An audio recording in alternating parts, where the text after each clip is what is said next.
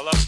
You've reached Hoop and Holler, a Square One podcast on basketball and other shenanigans. Danny Green, I'm mad at Danny Green. I just want to thank everybody that's been in my corner during this time. With Reagan Griffin Jr. Reagan, you're the best, man. I'm the clamp guy. I am the Giannis Antetokounmpo of Lions Center.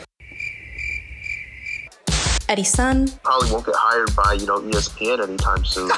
So we don't got that clutch connection. And Julio Martinez. On Giannis and the Bucks, I told you so, I told you so, I told you so. Please clap. It comes from @__Kalu2 on Twitter. Bro, the fact that you knew there were 2 underscores before the @__ Kalu. He knows your Twitter. That means I'm tweeting it too much. But when it boils down, that's what we're here for, is the basketball. Welcome back to another episode of Hoop and Holler. I think we should call this one the reality TV show episode because we're going to be going through a lot of drama that's going around the NBA, which is kind of hard to come by nowadays. With the regular season, people really don't seem to have a whole lot of energy for it this year, so the drama's not really going on the court. There's a little bit of drama going on off the court. But before we get into all of that, even before we get into some of this buyout stuff, I want to ask y'all the age-old question that we have here at Hoop and Holler. How are we doing today? Doing good. It's funny. That Drummond debut, that got you feeling good? No, I'm not even thinking about that. It's funny because, right now all I can think of was Reagan on Instagram Live with someone who was at the USC game, and I was just trolling them. You were trolling, bro. Oh, wow. Look at this upstanding young man, bro. And then Igor came on, too. He was like, bro, I want to... And Sam came on. Y'all, I had to contain myself because y'all are literally going ham in the comments, bro. Like, why? I was like, this basketball analysis is A1 by Reagan. You guys should really tune into his Hoop and Holler podcast. I couldn't even tell if he was being sarcastic. I was really trying too, and lo and behold, I was so wrong because I'm sitting up here on the feed talking about Drew Tim's not going to be able to hang with the length of Evan Mobley and Isaiah Mobley. He's not going to be able to get nothing off today. I'd be surprised if he goes for over 15 points. Lo and behold, he's just busting our ass start to finish. I was so wrong, but hey, that's what we analysts do, right? We just sit up here and talk, and then we're wrong half the time. So. That's the fun of it, I guess. What about you, Eddie? We don't have to remember the things we got wrong, but we can always hold on to the things we get right, Hey, if we don't, Julio will. That's for damn sure. Julio will freaking bring that shit up 10 years later. But, I'm doing great. It's 90 degrees out here in L.A., but, I haven't been able to step outside because got to finish up on schoolwork. But nevertheless, feeling in a good mood, getting all my work done, getting it all out of the way. Sometimes I remember, man, we're students, aren't we? We go to school. I get my second flu shot tomorrow, too. Me and you both do, Eddie, right? Not the flu shot. COVID-19 shot. Yeah, not the flu shot. Second COVID shot. So we about to be fully vaccinated pretty soon, man. That's pretty dope. Get to be out and about in the world again. Hopefully things will return to normalcy, but all of that aside, let's go ahead and get into some NBA talk, starting with these buyouts. There's been a lot of buzz around, the Nets, they're building the greatest team ever assembled. Oh, the Lakers got all of this, plus Andre Drummond. How are y'all feeling about the buyouts? Does it matter? Does it make teams overpowered? Is it unfair to small market teams? I'm going to just leave it open-ended. How do y'all feel? So I think I'm in the same boat as Eddie. Maybe a little bit different because I don't want to speak for him, but... First, on the Nets side, I hate these graphics that have Kyrie, KD, James Harden, and then LaMarcus Aldridge and Blake Griffin. That is so disrespectful, and just that screams something that Reagan brings up a lot, or the term he uses, casual NBA effing fans. You don't watch, and we can't even catch every single damn game. We don't watch, Piston games. We don't watch, all these Spurs games. But you don't need to, you just have to know basketball per se. And by not having, whether it's Nick Claxton or, especially Joe Harris is the one that... Bruce Brown? Bruce Brown, that gets, very, very disrespected. Joe Harris especially. That's just Come on, man. What are we doing? We know that it's not, the finishing five is obviously going to have the three, but what people don't know or fail to acknowledge, I feel like, is that it really has to have the four, and that's Joe Harris included. Now, if you want to go big, maybe you play a Blake Griffin. If you want to go small, you're definitely going to go Bruce Brown, or, the lineups that they were running at the beginning of the season with Jeff Green. But, stop with all these LaMarcus Aldridge and Blake Griffin, are still all-stars. That's cap. That's not true. That's just so wrong. And then on the Andre Drummond thing, I've said it before and I'll say it again. Andre Drummond is not a player that I've ever liked. Again, this goes to NBA casual fans.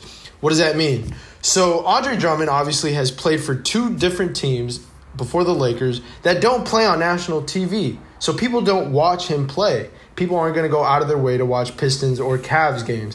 What does that mean? So when he averages or gets a 30 and 20 game, people are like, damn, this dude can really play like Shaq. He's got to be cold, bro. That's what happened. That's what happens when you only look at stats. I've seen, and they see the highlights too, right? The dude can jump out of the gym. Even when you look at highlights, bro is not. Let me put it this way. Bro gets all his stat lines by being the size that he is and by being able to move the way he does. He's big, like just big. He's a big 6'10", so he gets a lot of rebounds. He gets a lot of putbacks. He gets a lot of dunks. He creates a lot of second possessions. That's great. But then when you hear that the Cavs use him about 32% usage rate, you go, that was egregious. And then I said that on an earlier episode. And then taken away from Darius Garland. Yeah. And then when you hear that he scores 0.8 points per post up, you got to think about that. A post up is 2 points, right? Big man better score at the very, very least 50%. 50% is obviously 1 point. If you're scoring less than that, I don't want you on my team or just posting up, bro. I don't want that on my team because this dude gets it, and then it's not like he's developed early in his career like Dwight Howard when he was on the Orlando Magic. He had to learn that when he got doubled, I got to kick it to Jameer Nelson, Rashard Lewis, Michael Petras, Matt Barnes, Hedo Turkoglu. Michael Petras. Wow. I'm just saying all that before JJ Redick, bro. Like JJ, I forgot about JJ. I forgot about JJ. But you know what I'm saying? He never had guys like that or a system built around it. Like, bro really thinks that he's a bigger LeBron. Like that's really what he envisions himself as. He can't pass the ball. He can't really finish if it's not a dunk. And he tries to post up and he thinks he has a jump hook and he's just silly. He's silly when he gets the ball and it's so frustrating. I didn't want him on my team. Do I see the benefit in adding him once LeBron comes back to calm his ass down? Yes, because he's another big body. We're going to need, depth at that position. But I really have never liked him as a player. So that was my little rant on those two players, especially Andre Drummond. But yeah, I'll just leave it at that. I see you sprinkling in the analytics, man. You heard that, Eddie? Julio Martinez, points analytics per possession god over here. PPP, right? Freaking points per post up, 0.8. That man's going through cleaning the glass, bro. All right, Eddie, what do you think though? What do you think? So I don't want to take away credit from Andre Drummond because he probably is the best rebounder in the NBA, however much value that has in this 2020 game anymore, 2021 NBA. But the truth is he's played on a lot of teams that had a lot of people who couldn't make baskets. And what happens when you can't make baskets, you get a lot of rebound opportunities. And I think I came across the stat line where Andre Drummond went for like 4 layups and he missed 3 of them and he got the offensive rebound for each layup. So that's how you get easy double-doubles. Just miss shots and get your own rebound. But I mean, in all honesty, for the entire buyout market, I think there's maybe 1 or 2 signings that could impact the landscape down the road. And one of them is I mean, we don't even have to talk about it. I think the Gorgie Jang buyout was very good pickup by the Spurs, but it's Gorgie Jang. It's not an all-star. It's not this flashy name, so no one even cares. I just think it's ironic that this very low-profile guy could be the highest impact buyout market guy. But the second one I want to talk about is Jeff Teague. He's reportedly going to Milwaukee, and he's reuniting with Coach Bud. He played in Atlanta with him, I believe, and that might be interesting because they haven't had a backup point guard that's played well all year. DJ Augustine really did not work. And, if you can get Jeff Teague integrated into that Milwaukee system and let him play a little bit backup PG minutes, I think that can be really useful. But otherwise, miss me with the LaMarcus Aldridge, Blake Griffin, Andre Drummond stuff. Like Julio mentioned, I don't have to go over it again. It's just, it's good ESPN headline fodder, but it's not moving the needle in terms of NBA gameplay. Now, I'll say this. I find myself somewhere in the middle of these two factions, where on the one side you have people who are like, oh my God, they just have, people really, what the thing, and this is probably what pisses you off, Julio, people really love to tally up the amount of all-star games, especially with the Nets that people have played in, and be like, yo, there's fucking 40 all-star games between these 5 players. And then on the other side, you have people who are like, this doesn't mean literally anything. LaMarcus Aldridge can't do shit anymore. Blake Griffin can't do shit anymore. This is irrelevant.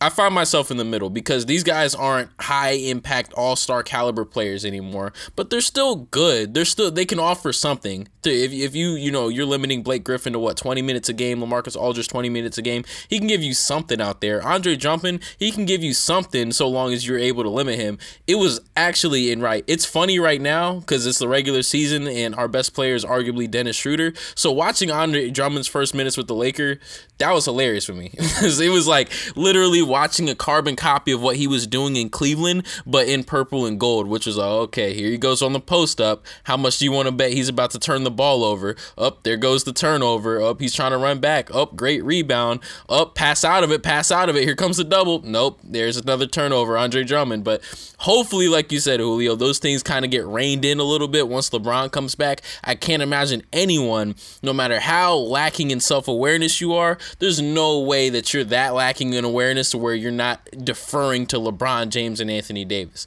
If that's the case, then you really need to take a look at the mirror. But I think that there's potential for impact in all of these moves. It's not as overstated as a lot of people are going to make it seem. Folks are acting like this is the greatest team ever assembled. I don't think it makes, if the Nets were the greatest team ever assembled, they were that prior to LaMarcus Aldridge and Blake Griffin getting there. They were that because of Kevin Durant, Kyrie Irving, and James Harden, and Joe Harris and Bruce Brown and all of those dudes, right? Not because LaMarcus Aldridge and Blake Griffin came into town, but those dudes do still offer you something in their limited role, I think. Although LaMarcus Aldridge, as Nikias on Twitter put it so eloquently, you're not offering nothing in switches, dog. That's just not happening anytime soon. I can't believe he even Julio? said that. Yeah, I can't believe. Yeah, well, and the thing about Andre Drummond specifically is that, do I think that he can really be beneficial to a team? Hell yeah, if you stay in your role and do what you do best, especially if you're playing with LeBron. Andre Drummond should imagine himself as, at this point in his career, a better Dwight Howard right now, where Dwight Howard is now. A guy who can rim run, he's not as slow as Marcus Gasol. A guy who can jump pretty high. A guy who can maybe not block shots as well, but he's a big body in the paint, can bother dudes like Jokic in the paint, right? Or what's another thing that he could do? But my point is that you don't need to be dribbling. You don't need to be posting up. You don't need to be shooting. As long as you play your role, you're definitely going to be an addition to our team. And, on the LaMarcus Aldridge thing too, and Blake Griffin especially, these guys are going to get more open looks than they've ever seen in their career. And, they don't need to be the 1, 2, 3, hell, even 4, 5th best dude. They can be the 6th best player and play their role and succeed at it. So as long as these players do that, they'll be very, very successful, in my opinion. Agreed. And I do want to bring up something you said earlier, that Andre Drummond, I think there's a difference between not being able to pass in just not doing and not, using that ability. Andre Drummond, I feel like, is a very underrated passer. He can move the ball. He actually had a couple passes today that impressed me. It's just a question of whether or not he will, because it seems like once he makes it up in his mind that he's going to post up and go for the basket, he's not going away from that no matter what you throw at him. If it's a double, if it's a triple team, doesn't matter. He's going for it, right? If he can get out of that mentality and make those passes, that dude can be dangerous with the ball. Because there was some advanced analytic, but even just watching him play, you can tell like he's not an inept passer. He can move the ball a little bit. But let's go ahead and move on. That's the buyout market. Let's get into some of this tea. Y'all ready to sip some tea today? Let's get into it. All right.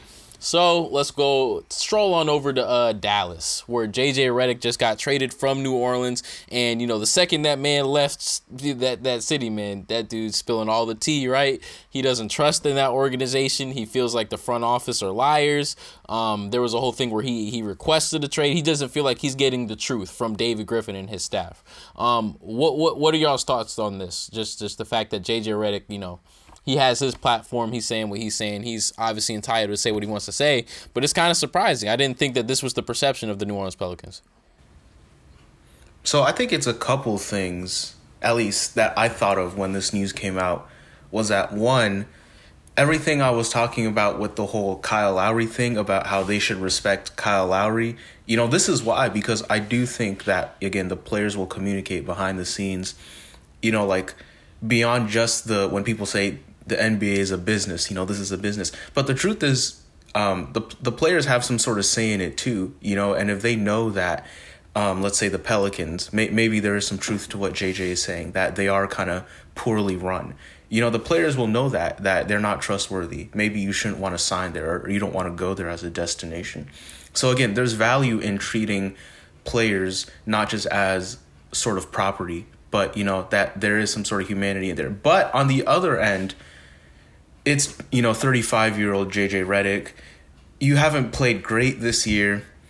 And the truth is, it's like at a certain point, you have to be a certain level of player to get the sort of clout to be able to kind of determine, have that sort of player empowerment, And it's like JJ Redick's an awesome dude, but by all accounts, he has his podcast, he does all that stuff. But, it's like the team's not going to just buy you out, pay the rest of your salary if they can get a young talent and an asset from Dallas in return. That's a trade-off New Orleans will take every time. And I don't think JJ is the type of player that moves the needle like that. However, I will say, though, an interesting part is that JJ Redick's agent is Aaron Mintz. And he was the same guy that represented D'Lo. And basically ever since the Lakers kind of spurned D'Lo, he's kind of made it a thing where none of his players have signed with the Lakers ever since. So, again, there's a lot of politics going on here. But, that's my 2 cents at least. So, I'm on the lighter side of your opinion. I understand, and that's the first thing I was going to bring up. I fully understand the value of respecting players' wishes because players talk. And J.J. Redick, who seems like a guy who, when he gets to a team, he's that vet that a lot of people can go to. He'll show young players the ropes, what they should do. He's been around the league. He's been on different teams. So he knows the landscape. And that's, to me, the not the saddest part in this because it's not a sob story, but it's like the most ironic part because he's not an idiot. He knows better.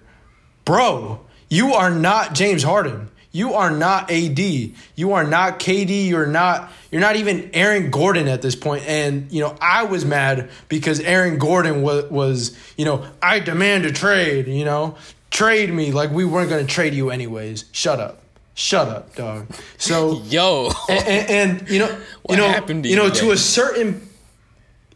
certain point, I fully understand that you want to respect the players' wishes. You don't want players talking about your organization in a bad way. Him influencing young players not to go to your organization. But what Eddie said, you're not that type of dude. There's only a certain, level of player in this league that gets to determine, just very clearly where they want to go. And you're not one of them. I'm not going to buy your salary out just so you could go, make a super team, a super duper team, make a team even better. So get out of here with that, better. And yeah, I don't know. I got pretty frustrated when I heard this. I feel like every episode Julio just goes on a rant where it's like, you're not LeBron James, you're not Stephen Curry, you're not James Harden. But it's interesting to me. I think the biggest thing here, I don't think JJ Redick is necessarily upset at the fact that he's in Dallas. I don't even think he's necessarily upset about how this specific situation went down. To me, it felt like more of an indictment on how that organization has been run throughout the duration of his time there. That's where I was coming from. Because you're right, Julio. He is a professional. He has been around the block. This isn't the first time he's been getting traded, but this is the first time that he's coming out with this sort of stuff. So to me, it almost feels like he just didn't like how the Pelicans front office conducted themselves from the jump since he got there. You know what I mean? I feel like that's where this is coming from more so than how this specific situation played out. Well, you say that this is the first time that.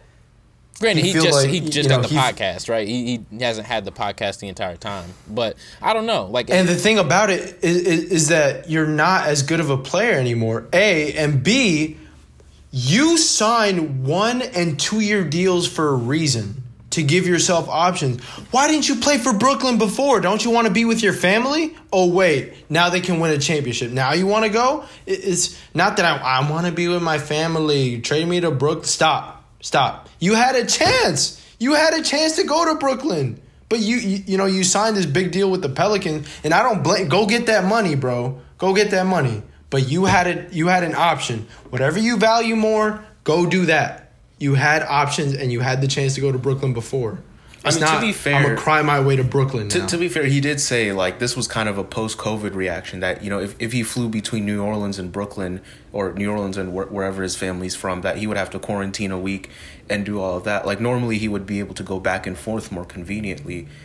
But, again, I think to your point, there is some sort of validity to, maybe JJ Redick at this point in his career, he's a respected veteran, he should go where he wants to go. And it's if you're an organization, you're not really losing that much by doing all that. But at the same time, it's just a little weird to me. It's I don't ever want to be the person who shills for an organization, or shill for an organization to run the NBA like a business, like everyone says. But I don't know. It's just I'm not convinced by JJ Redick being angry and distrustful of the New Orleans front office. I feel I don't know. I feel like that's almost kind of a super, it's a very just, it's just kind of reactionary right now. I don't know if he even really feels that way about him.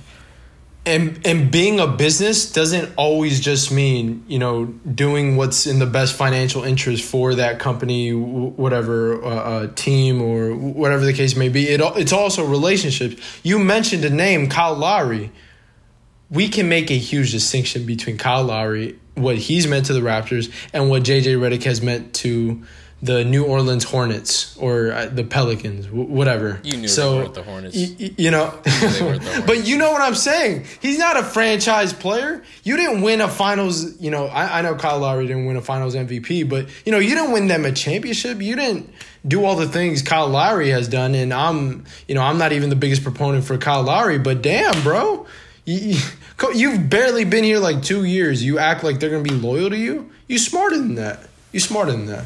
So I guess the larger idea that I was really hoping to get into here was if JJ Redick, does this mentality that JJ Redick seems to have about the Pelicans, in that Anthony Davis evidently had about the Pelicans, right? Do we ultimately see that bleed into perhaps this young core that they've cultivated breaking up? Is Zion going to be there for the long haul? Is B.I. going to be there for the long haul? Hell, we know that Lonzo is probably not going to be there for the long haul. They've done a good job reconstructing that team and getting some good pieces in there. But, if you're not an organization that players want to be with and play for, ultimately they're not going to do that. So I guess that's what I wanted to drive at. Is this a JJ Redick issue or is this a Pelicans issue? And if it's a Pelicans issue, do we see this team ultimately blow up down the line?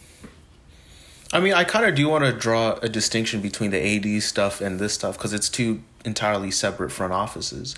And by all accounts, David Griffin is true.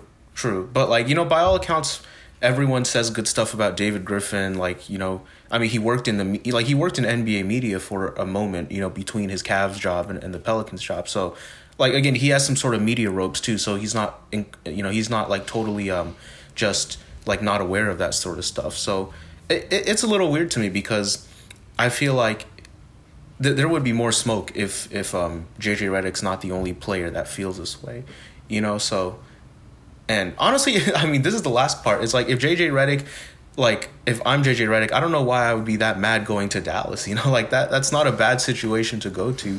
You know, it's like it's still a winning situation. You'll play competitive basketball. I'm sure, you know, like he'll be integrated into the team, and Dallas had a plan to use him and all that. So, again, I don't know. It's like him going on his own podcast and kind of, like, those are pretty strong words saying that no one should ever trust New Orleans' front office. You know, that's like, that's I don't know, like that, like you got to really feel pretty, like you better be really convinced that you feel that strongly about the front office if you're going to say that stuff.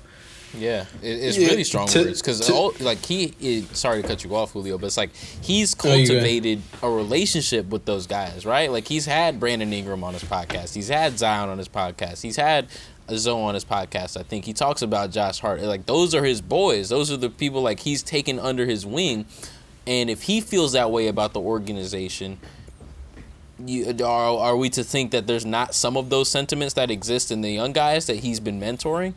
And you know, for him to leave, right, it almost feels like if those guys don't share those same sentiments, it's almost a shot in the foot to them to say, yeah, I'm going to leave, and on my way out, I'm going to tell everyone else in the league, yeah, don't go play for those guys. Because those are people that he gave a fuck about, right? Those are people that he cared about and wants to see succeed. So I don't know. It feels like where there's smoke, there's fire. And that feels like just the fact that JJ Redick was willing to come out publicly and say this tells me that there has to be a little bit more of that under the I guess the rest of the Pelicans brass. But I mean, I feel like so it's the problem is double ended in my opinion. So as much as I ranted on JJ Redick just now, I guess my overall point, and I hate to put it this simple, but and Reagan, I know you hate when I say this, but. I mean, if y'all want to win, y'all got to get out of that practice facility that looks like a high school gym. You know, that's what I'm saying. This small market team, you're not going to win a championship here. You're just not. You got to go to LA. You got to go to whatever. You're just not going to win a championship here. And if you call that, I don't want to say a failure, but a problem with the organization, then sure, the organization has a problem too. Obviously, David Griffin hasn't been there a while. They're not going to attract any free agents, though. And they have good pieces, but Brandon Ingram and Zion isn't enough. So I don't know. I view this issue with that issue kind of very, very separately, because I do have a problem with JJ Redick, saying all these things. Obviously, I'm not in those conversations, but on the Pelican side too, I just don't feel like you're not going to win Zion. You're not going to win a championship there. So yeah, it's funny because maybe he will have to bounce. I was going to say, like, if Zion or whoever leaves, it's not going to be because the front office was petty. It's just because they were chasing greener pastures, in 7 years when their rookie contract is running out. I mean, perhaps, right? But, we won't keep beating the same. What's my old saying? The same dead cow? Cow. It's horse. Cow. But, it'll be interesting. We'll see how that thing plays out. But in other drama around the NBA, right, because this is the TMZ podcast of the NBA now, you had this beef arise between Russell Westbrook and Stephen A. Smith. Russell Westbrook, his wife, and Stephen A. Smith, in which Stephen A. had some comments on First Take, and I can't speak to exactly what the comments were because no one here watches First Take because we're real basketball fans. Oh, did I say that out loud? But no, Stephen A. goes on First Take, and he says something to the effect of Russell Westbrook's a great player. He's one of the best, most athletic point guards of all time. He's won this MVP. He's one of the most accomplished players of all time, but he still hasn't First ballot Hall of Famer, but he still has not won this chip. And at the end of the day, I still got to hold you to that. And Russell Westbrook retorts, and his wife retorts. I don't remember exactly what his wife said, but Russell Westbrook says something to the effect of, I can't let this negativity in. I was a champion the second I stepped foot in the NBA. I came from not a whole lot, and the fact that I made it here to this point, a championship, it's not the end all be all for me. I've accomplished what I needed to accomplish. I don't need to prove anything else to anyone. So we're not going to get into the he said, she said, and try to pick sides between Russell Westbrook and Stephen A here. But what I do want to talk about is this larger idea of what does a championship really mean to an NBA player. And obviously, it's not going to be a monolith for every single player in the NBA. It's going to be different for everyone. A championship to LeBron James is a lot different to a championship to Russell Westbrook. It's different to a championship to Chris Paul, Donovan Mitchell. It's different for everybody. But it's an interesting conversation to have because we talk about these ideas of ring chasing and super teams, and you have guys like Bradley Beal, who seems to be okay with sticking around in Washington, and Damian Lillard, who seems to be okay with sticking around in Portland. And it's clear that to some people, a ring is not the end-all, be-all. So I want to have a conversation about that. So I'll leave it at that. I'll leave it open-ended. What are your thoughts on just that idea in general? I guess I want to start with that. I don't like rings culture, and by that I don't like when people judge the value of players simply by how many rings did you win, or did you win a chip or did you not, because there's so many different contextual factors that go into it. There's so many different things that can affect like who wins a championship and who doesn't. And that's the part where it's not just Stephen A saying it here, but like a lot of analysts will be like, yeah, the player is good, but did they win a championship? It's like, a player can still be great. A player can still be, like you said, Julio, first ballot Hall of Famer, one of the greats, like super influential, whatever. They can be all of that without winning a ring. But at the same time, it's like there has to be some sort of value to winning, I think. So it might not be that you have to win a championship. It's not that you have to hoist a trophy at the end. But if you're a player and I don't like using this term too much, but it's like if you just kind of go around collecting empty stats, it's like you can't parade yourself like a great player if you're not affecting winning. So I feel like at the end of the day, I think most players in the NBA want to win. I would just assume that they've gotten all the way to the highest level of the game because they have that sort of competitiveness in them. So I'm just assuming that most players are tailoring their game to influence winning. Right. And if you are really good at influencing winning, then you're probably a very good player. And if you're not, then, you're just not that good of a player. And honestly, that's kind of the extent of how I feel about like how much should a championship matter. I just think like winning should matter to players, but I don't think that the sort of joy of winning a ring. Some players, like Chris Paul said, at this point of his career, he doesn't really feel that much kind of need for that sort of joy, and that's completely fine. Like people will make their max contract money and get that generational wealth, and that's that's a completely fine goal, and those things are going to last more. Those things are going to have more utility than having the championship ring in your jewelry case, right? So it's just, to me, I don't ever want like these conversations, or I don't ever want players to feel like because they won a lot of rings that, Shaq does this a lot when he talks with Charles Barkley. It's like, oh, I won 5 rings. It's like, like I don't want any of that. But at the same time, I don't want players who will get, like 40-point triple doubles because, they pad their stats a lot and feel that felt like very targeted. I just want to say that it felt very targeted. Well, we have to be honest. It's like Russell Westbrook wants, he wants to be seen as like, a great, right? Like a great in the league. And it's, the truth is, at this point in his career, he's not he's not quite that kind of player. But at the same, I'm not taking anything away from what he said because he's completely right. If he feels like he's a champion because he made it out from the community he was from and he got his generational wealth and, he's providing for his family and he got his money, like he's completely right. Like, it's not even something that I can make a value judgment about. Like, there's absolutely nothing wrong with what he said. So, okay. And I think I think I'm right along the same, lines as Eddie. I think I, mostly agree with you. So the conversation that I want to connect back to Stephen A. and Russ is that, bro, I think they, or especially Russ, they need to understand that these are conversations, these debates, these arguments are occurring within an NBA kind of bubble. You're not operating. He wasn't criticizing Russell Westbrook's life. We're not doing that. We're operating within an NBA bubble. I can call somebody trash. I can say all these things about Andre Drummond.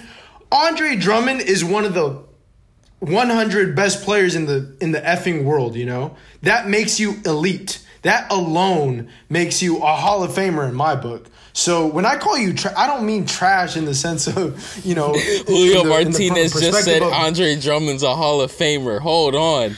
That's the take of the year. No. Oh, yo. You know what I'm saying? Yo. You know what I'm saying? So we're operating within an NBA bubble. That's the first thing. Secondly, when it comes to rings, you obviously have to contextualize. The saying is obviously Robert Horry is not better than AI or James Harden or any of these guys who hasn't won a championship or who have less championships than him. Number 3, I will never believe a player that says, I could care less. Deep down, there will always be, and these feelings can vary amongst players, there will always be at least a little feeling that you wish you would have gotten that. You just cannot change my mind on that. There's no way that Chris Paul, Dame Lillard, if he never wins a championship, or Bradley Beal if he stays in dirty Washington, I don't care about winning a ring. It's not important to me. I'm glad, or Charles Barkley says, I'm glad, I never won a ring and I wouldn't change anything in my career. That's just false to me. But obviously it matters to more people, matters to some people more, just like Eddie said. And some guys are content with where they are. But again, these conversations, like winning has to matter. This is a competitive sport. Again, sport. We're not talking about life. We're not talking about, any other fact. Russell Westbrook is amazing in the community. We're not talking about any of that stuff. We're talking purely basketball sense. Competitiveness brings out debates. It sparks conversations amongst fans. It makes fans want to boo other players. And it has to mean something. So when you see T-Mac never capture a ring and Kobe has 5 or, Jordan has 6, these are, factors that are important to differentiating players. And this is important to the NBA because the more you can stimulate fans to be excited about your league, the bigger the league you're going to have. So I just want these conversations, again, to happen within the NBA bubble. We're not talking about, life success or failures outside of the NBA. These guys are all special in their own right. So, again, these conversations in the NBA bubble only. I think that was a good point. And to possibly Russell Westbrook's point, maybe the larger idea that he's driving at is like, I could give a shit about all that. You know what I mean? And to be fair, you made it to the NBA, you really don't have to give a shit about, first take debates or hoop and holler debates or whatever podcasts or show you decide to listen to. That one with Skip Bayless, that's getting worse and worse by the day. Yo, it's getting bad. It's getting real ugly up there. But ultimately, I feel like there's a very it's a rare player, especially in today's day and age, in the LeBron era, that has to worry about if we're talking about this NBA bubble, Julio, that NBA bubble legacy. You know what I mean? That's such a rare player whose legacy is going to hinge on whether or not they won the chip. You know what I mean? We think LeBron James, who's obviously chasing Jordan, right? Whether or not he'll ever get there, that remains to be seen. I think there's a certain cultural cachet that he'll never access, but that's besides the point. But LeBron James, Kevin Durant, perhaps Stephen Curry, I think you can throw in there. Outside of those 3 guys, I'm not sure there's another player in the NBA whose legacy is going to hinge on whether or not they won a championship. Chris Paul, if you know anything about basketball, easily top 5 point guard, arguably top 3 all time. You're right, regardless of whether or not he wins a championship. Damian Lillard. But the thing is, what's up?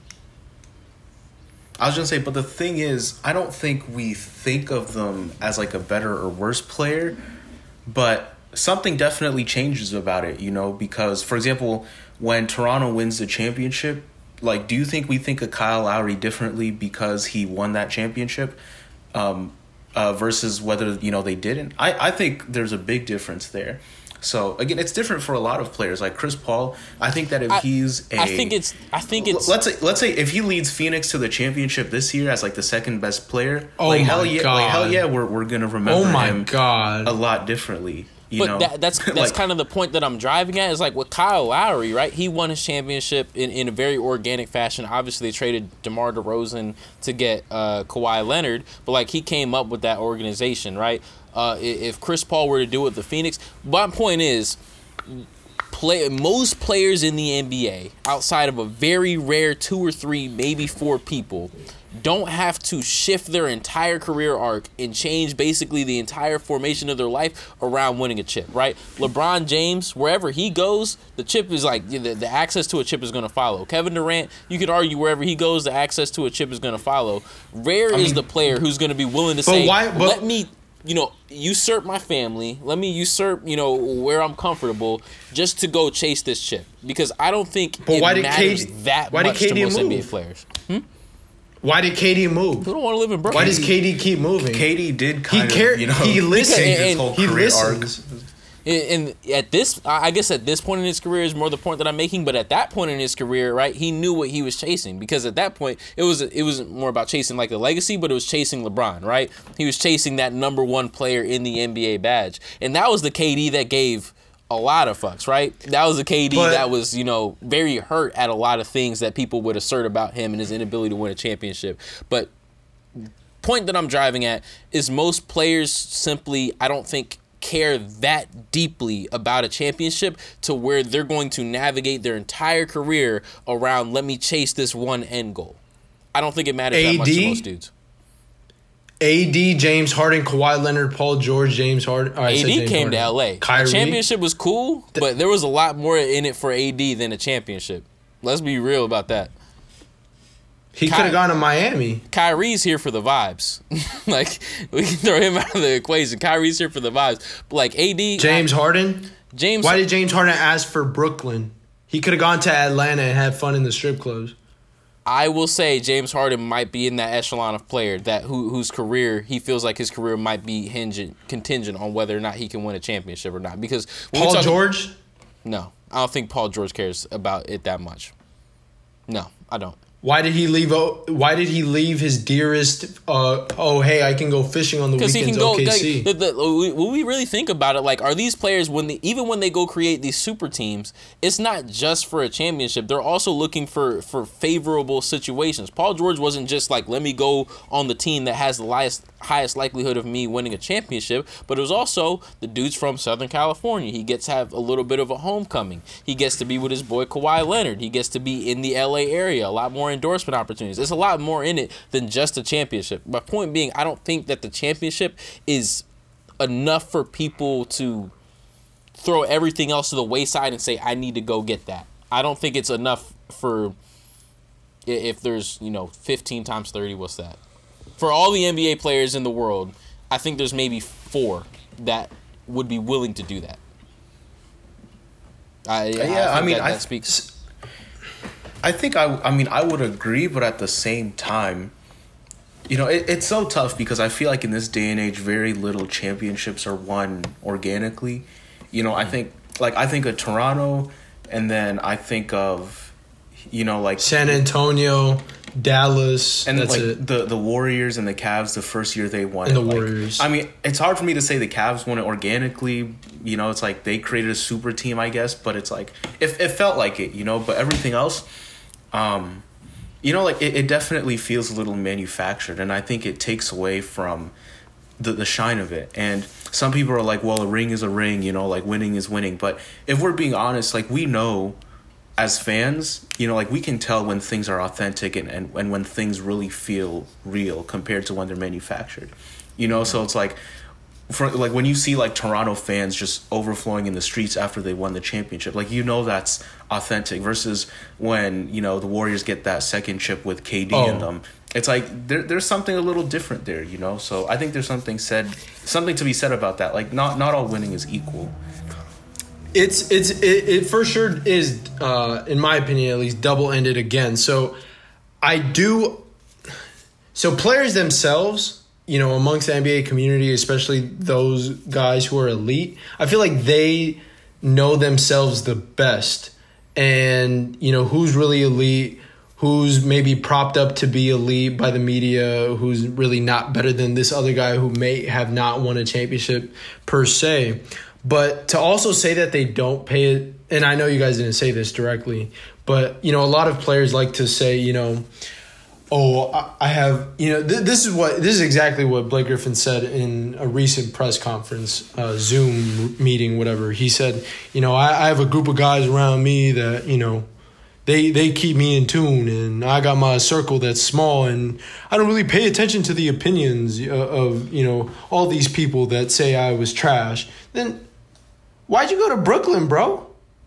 Why'd you go to Brooklyn then? We know KD and Kyrie went to Brooklyn for the There's vibes. not a wait. Are you telling me that there aren't better cities than Brooklyn?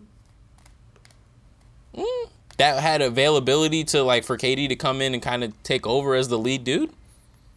No, I'm saying Blake. Oh, Blake. Oh, excuse me. I must have got messed up. Oh, Blake.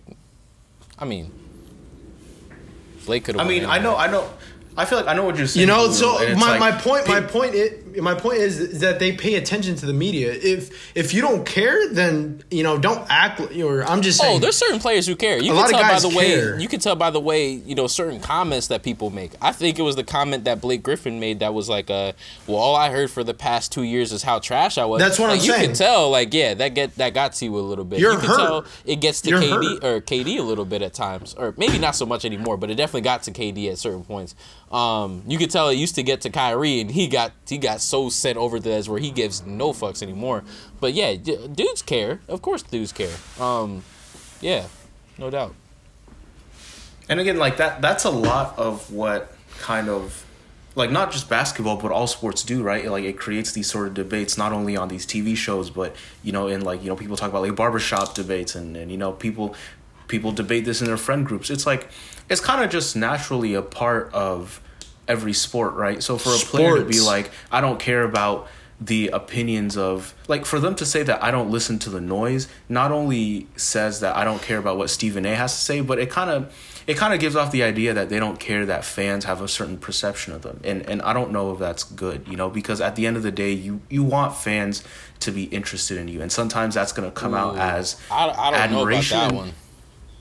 But the things that you have to have that sort of engagement, and to say, like, I don't care about what the fans think, I'm just here to, you know, like, get my 25 points, you know, it's like, but that's not how sports works. And I think everyone, you know, grew up and you know, if they're in the NBA, they definitely grew up loving NBA players that they grew up with, and you know, they love talking basketball and all that stuff. So it's definitely, like, I don't believe players when they say I don't listen to the noise, I don't care about the commentary, because somewhere, like, everyone cares, you know, like that's such a big part of sports.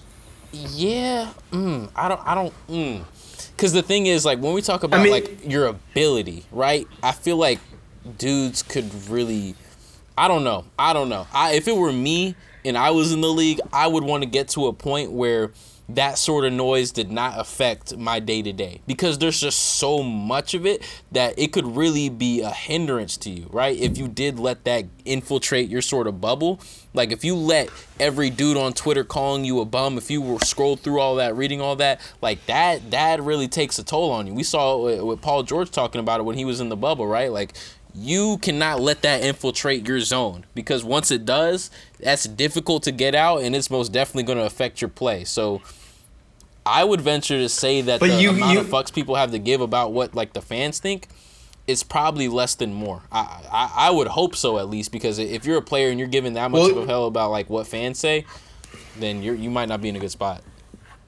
But you can't deny that it is bad. It's not that it's horrible for the league, but it's not a good look on the league if your players do say that. Yeah, players have to play. I mean, players always say this is a business. This is a business. How do you get paid? By people watching. That's where I feel like the line is drawn. Like I would care, right? If I'm an NBA player, what I care about ultimately is my personal brand, right? I don't want people thinking I'm an asshole. I don't want people thinking I'm disrespectful. I don't want people thinking that, if you walk up to me on the street asking me for an autograph, I'm going to, flip you off and go about my business. Those are the sorts of things that I would want to make sure that, like, people are cool with me on. But in terms of, like, whether you think I'm a top 10 shooting guard of all time or, a top 10 defender all time, like, those are the sorts of things that I can't let that get in my way. Because at the end of the day, like, you got to block all that as an athlete. You got to damn near block out what you could probably attest to this. You damn near got to block out what your coach thinks of you sometimes so you can go out there and ball. Like, you got to be able to block out all of that noise so you can be in your zone. Because that noise is really a hindrance, man. Yes and no. The greatest basketball player of all time seems to care a lot about what people say. Who's that? Michael Jordan. Bro stood up at his Hall of Fame speech and talked, trashed everybody who ever disrespected him. That's a different, because Michael Jordan would literally, okay, there's two different types of dudes. And it's almost the Kobe-Michael conundrum, because there's certain people who can take what people say and let that fuel them. There's certain people like Kobe who I don't think Kobe ever really cared. I honestly don't. And then there's certain people who will listen to what people say and allow that to eat at them. Like perhaps a Paul George, like perhaps a Kevin Durant. And right, we can only theorize. We don't know what actually phases these dudes. It drives KD though. It drives KD. I don't think that's what drives KD. It bothers him, but he hoops when people talk crap about him. And the thing with KD is it's not even he will click on his name if it's trending on Twitter. He will search up. Like, this is not just me theorizing. This is like written in a book. Like, he was so mad at Warriors fans after a while because he would just go on his Twitter timeline and like basically hate read like the way people would talk about him on Twitter and let that fuel like what people think about him. It didn't make him any worse of a player, obviously, but again, like, it's Kevin Durant. Like, we know like his social media antics sometimes, but I think it's a part of players, I don't know if that fazed him so much as like how, like, what Michael Jordan would see, oh, you don't want to talk to me at dinner? Bet. I'm going to bust your ass tomorrow. You know what I mean? I don't think KD was thinking, y'all think I'm trash? I'm going to bust your team's ass. Like, KD was busting your team's ass regardless, but the fact that he was busting your team's ass and you was still disrespecting on him, that bothered him. I think that's what bothered him. It didn't affect how he was going to play.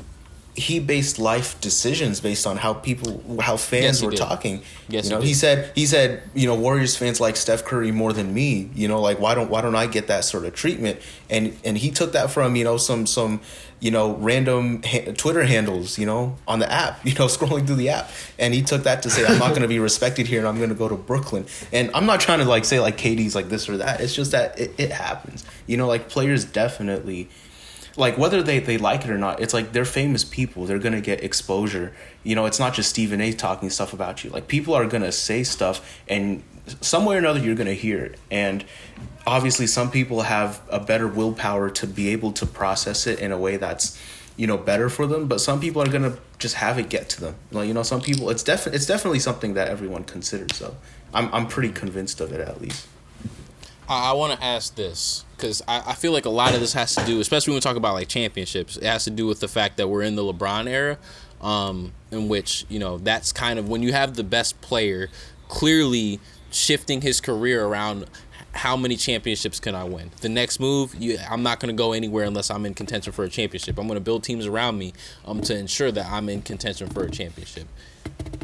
In this post-LeBron era that we don't know when that's coming, that dude might play till he's fucking 50, who knows? But whenever the post-LeBron era comes, do we think that a championship matters as much? Because prior to LeBron era, I'm not sure folks were really like discounting people out. Like, oh, you never won a chip, you can't be top 3 all time. You can't be top 10 all time. Did that not propel Dirk Nowitzki's career to a different stratosphere? It did. But that was still like post like LeBron. You know what I mean? Like that was like literally the year that LeBron went to form that super team in Miami. Point being, like a guy like Tracy McGrady, a guy like Allen Iverson, a guy like who else? Charles Barkley. Like people still revered these John Stockton, Karl Malone. People were still revering players who never won a championship, right? Because people watched and saw that dude is damn good, regardless of whether or not he won the chip. But there's been so much of an emphasis placed on winning a championship in this era that, you know, regardless of how good you were, and even now people are taking that to like look back at the past and say, well, AI never won a championship, so how great of a shooting guard all time could he possibly be? Like people are applying this logic that we've seen kind of come to the surface in the past couple of years of the emphasis of a championship, and applying that to their assessment of all basketball players of all time. Do we think that holds up after LeBron's gone? Is my question. I think it.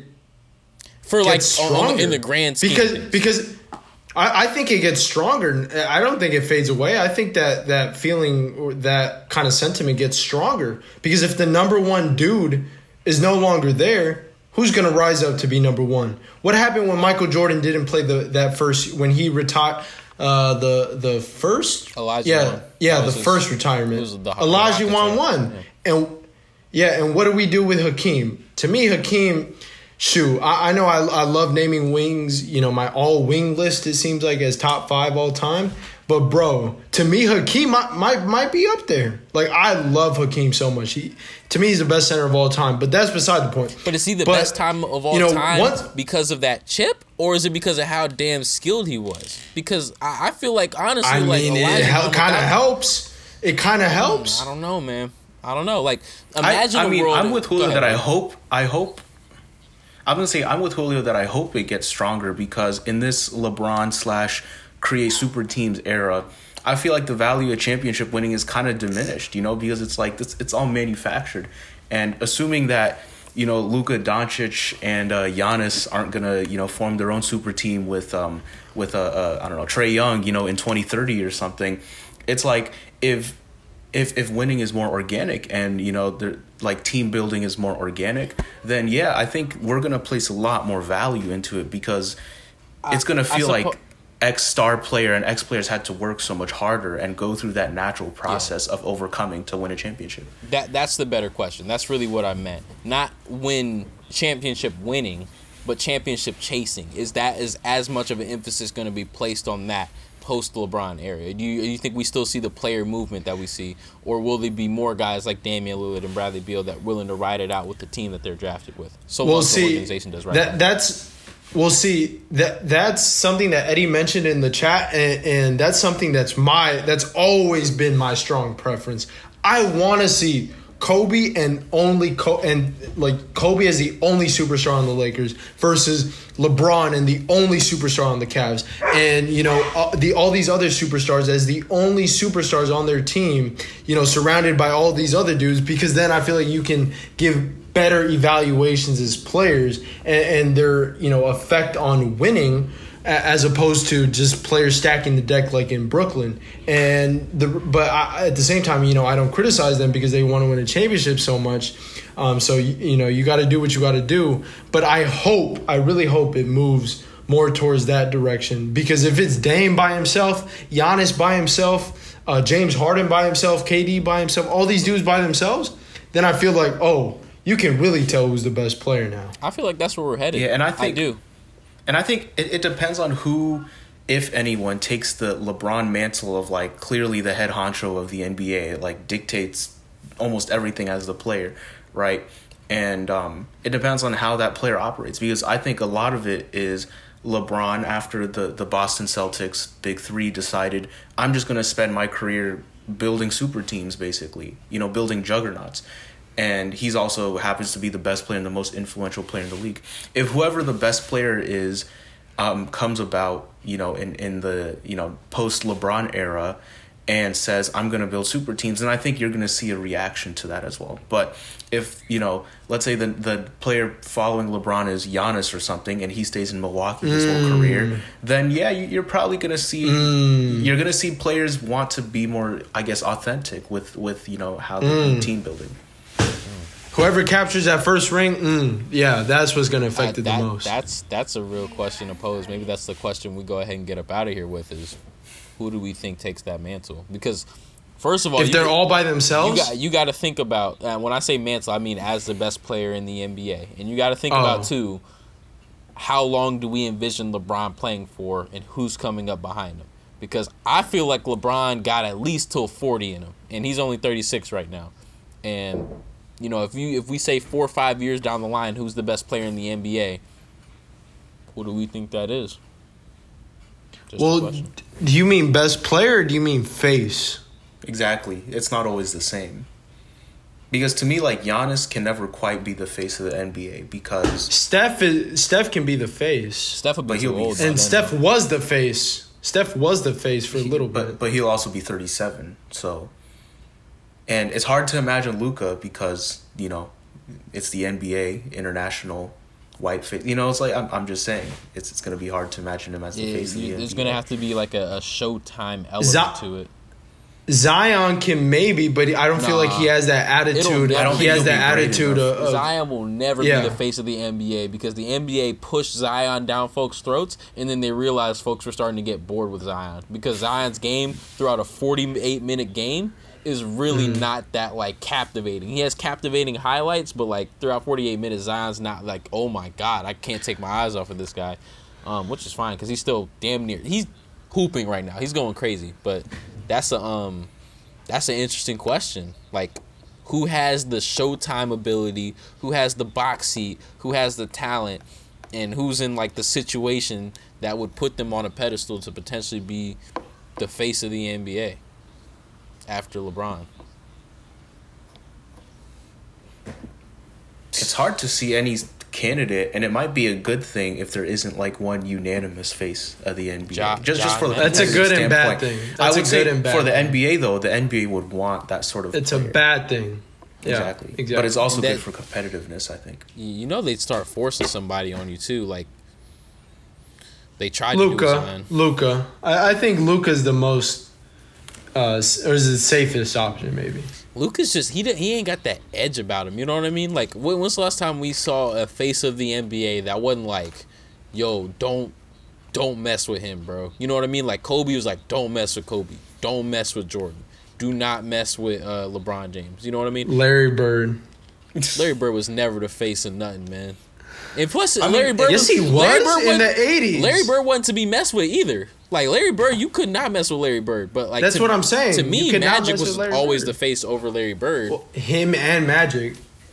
I would say, if we count Steph as like maybe he was like the face for 1 year when everyone loved him, like he was accessible, and that's kind of part of his appeal, right? So I don't know. Maybe Steph is the kind of face of the new.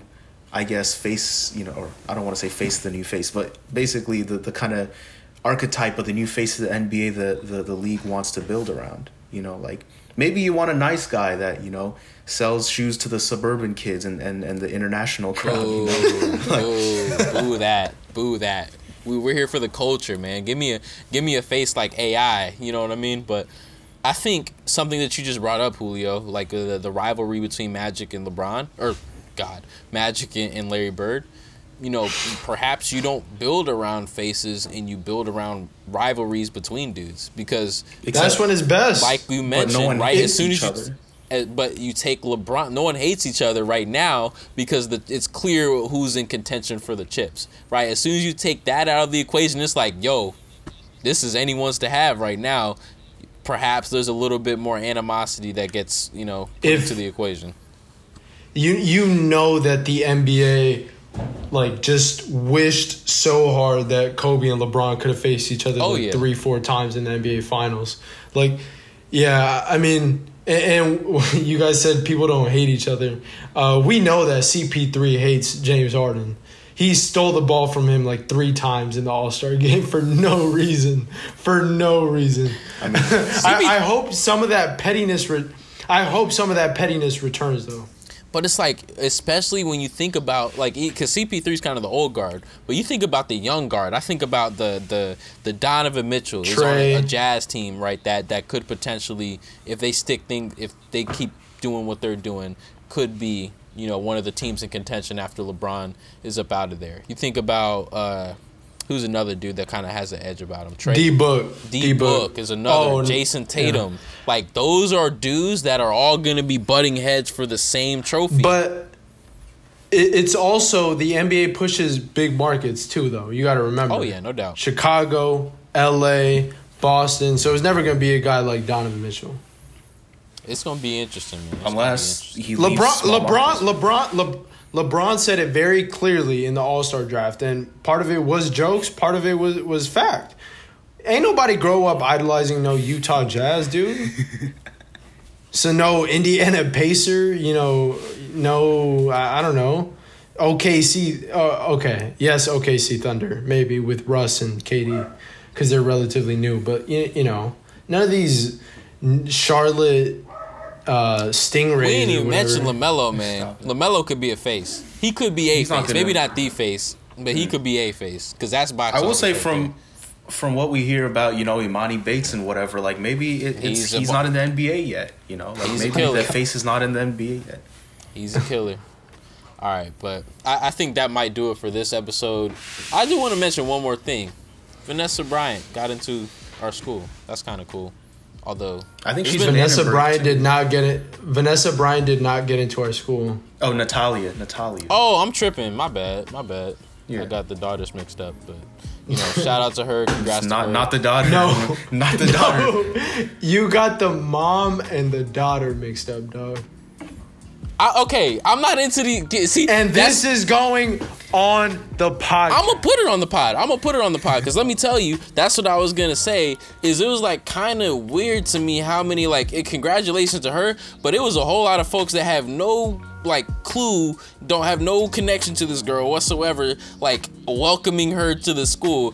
I don't know. Celebrity culture is just weird to me, man. I feel bad for the girl because she gonna come here and folks gonna be up on her, treating her like this, that, and the other, and she just want to come here and be a student, man. So I feel like more people. I feel like, you know, after the death of Kobe, I feel like more people are gonna be sensitive about that. Oh yeah, no doubt. I still think it's gonna happen, but more people are gonna be sensitive. I sure hope so. But when I'm just scrolling through my Instagram feed and it's welcome to the school, Natalia, welcome to the school, welcome to the school. Yeah, y'all know her. Hey, y'all cool with her? Y'all bro, let her live, bro. I hope to God she could just come to school and live her life like a normal person, bro. I would hope so. But that'll do it for this episode. This might be my favorite episode in a while, man. We got into not really the nuts and bolts, but more some larger, broad topics around the NBA. That's always fun to do. Thank you guys all so much for tuning in. As always, go check out the Twitter, the Instagram at HoopHollerPod, all that good stuff. We're going to be coming at you with all the great content and whatnot. You know what we do around here at Hoop and Holler. So with that said, we will see y'all next time.